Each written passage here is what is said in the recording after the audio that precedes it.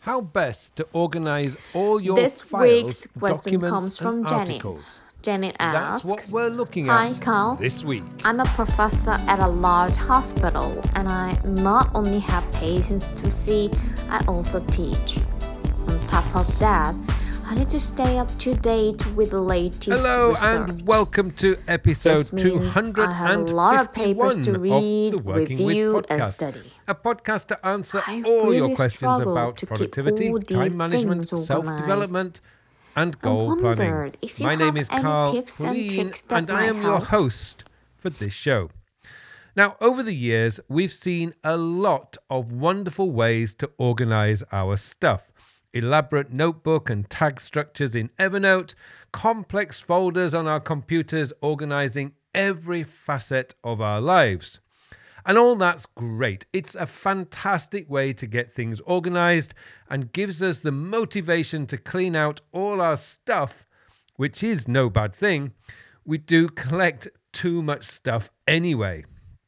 However, are all these wonderful organization methods the best use of our time? You see, getting all our stuff organized is a great idea, but that's a one-time task that may take a few days or even weeks. But long-term, we have to maintain this new structure, and therein lies two problems. The first is it will take time for you to develop the natural muscle memory to move stuff to their rightful place. And in my experience, most people have enough on their plates as it is.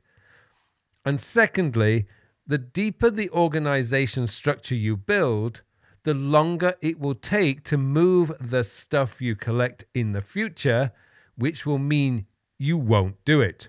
After all, you likely don't have a great deal of free time as it is. So adding a new process that takes time is not going to solve any problems. So what can we do?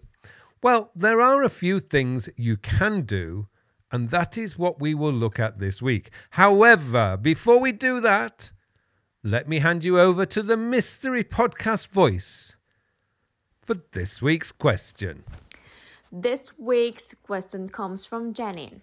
Janet asks, Hi, Carl.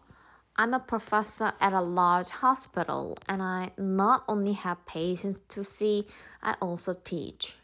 On top of that, I need to stay up to date with the latest research. This means I have a lot of papers to read, review, and study. I really struggle to keep all these things organized. I wondered if you have any tips and tricks that might help. Hi, Janine. Thank you for the question. Now, this is the dilemma that has been creeping up on us over the last 10 to 15 years.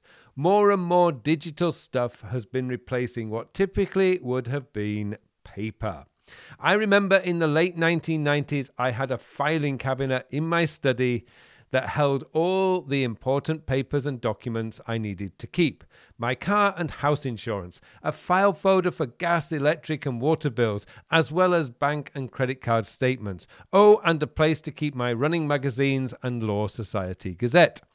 And because if I didn't file these papers away almost immediately, they would be left sitting on the dining table, there was a constant reminder that these papers and documents needed to be filed. Today, most of these documents are now online or in some digital format. I don't get bank or credit card statements through the post anymore. They're all digital. I no longer have a filing cabinet in my office. I am now largely paperless, save for documents such as my passport, residency permit papers, and such like.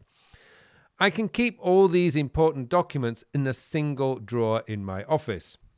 However, the problem isn't really just about these important documents. The problem now is we receive so much more digital clutter than we ever received paper, largely because it is so much cheaper and easier to send out a digital document than a paper one, and we get exponentially more digital stuff. So how do we manage all this stuff? First, I would recommend you establish some basic rules. Don't put files and documents in your Notes app. Over time, this will slow down your Notes app. It's far better to put receipts, documents, such as your medical and teaching documents, into dedicated folders in the cloud. Now, it doesn't matter whether you use Google Drive, Microsoft OneNote, Dropbox, or iCloud. What matters is how you structure your folders. My structure is based around the work I do. For instance, I have a folder for my online courses, YouTube, company documentation, which includes my receipts, and inside those folders, the relevant parts are added as subfolders. For example, inside my company folder, I have all the company registration documents, invoices I need to keep for my accountants, salaries, and other such administration documents. These are all inside appropriately titled folders. For you, Janine, I would structure your folders as medical and teaching, and then inside those folders you would have the different areas. For instance, you would keep documents related to the different subject matters you teach inside your teaching folder under their relevant topic. Now, one piece of advice I would give you here is to try, where possible, to use your computer system's drive. For example, if you're using a Windows computer, use OneDrive. Or if you're using Apple's operating system, use iCloud. The reason for this is anything on OneDrive will be searchable through your computer. Similarly, anything in iCloud will be searchable through Apple's Spotlight search tool. I know that is not always possible. Where it is, stick with your computer system's cloud storage system. It will just make your life a little bit easier. Now, before we go any further, what about all your articles that need to be read or you want to read? Use a read later service such as Instapaper or Pocket. One of the downsides to being able to save articles we see on the web is we save articles into our Notes apps and then never read them. Often I see people saving these articles into a read later folder in their notes and then never going there to read those articles. Soon they have hundreds of articles saved that never get read and just clutter up your Notes app. Use Instapaper or Pocket to filter out articles you will never read. My system is simple. Any article I want to read, I will send to Instapaper, and then, only after reading it, if I want to keep it for future reference, I will then send it to my Notes app. One thing that has happened over the last 5 years is Microsoft, Apple, and Google have realized we are terrible at organizing our stuff. For years, these companies left it to us to organize our stuff how we want to, and we failed. I know some people have created good, clean organization, but most people haven't. Just look around your colleagues' desktops. They are full of documents, PDFs, presentation files, and so on. Unfortunately, what happens then is we waste time searching for something we need. So Apple, Microsoft, and Google have started to take that responsibility away from us and have developed excellent search tools.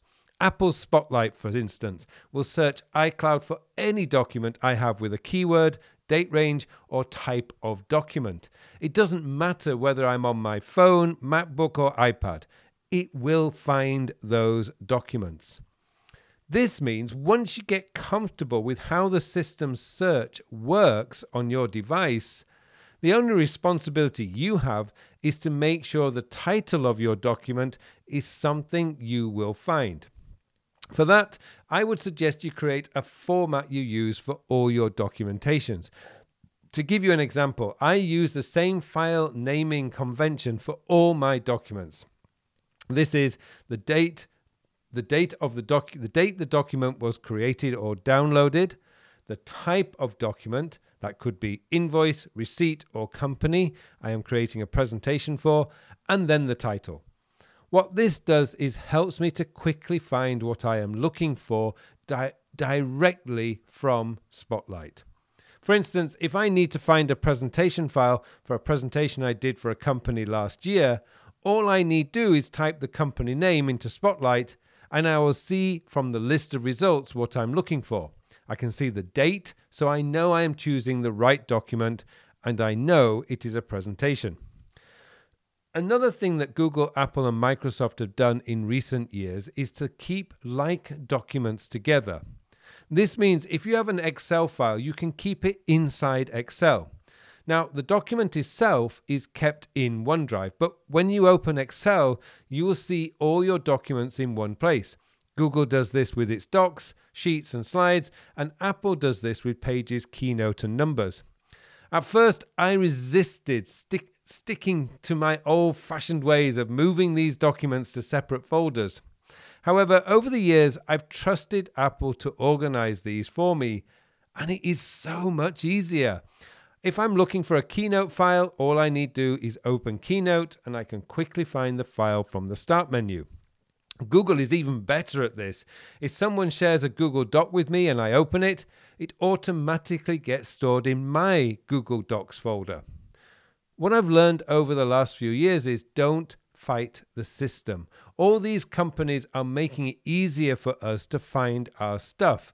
If we stubbornly stick to our old ways, we're just making it harder for us to do our work productively.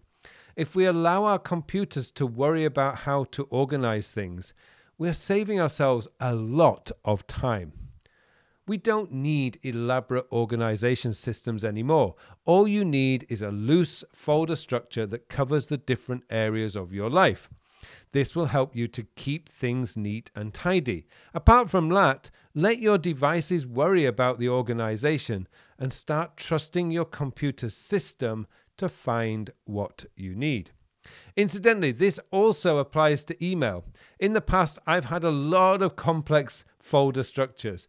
Now all I have is 4 folders: an inbox, an action this day folder for emails that need some form of action from me, an archive for stuff I may need later, and the trash. That's it.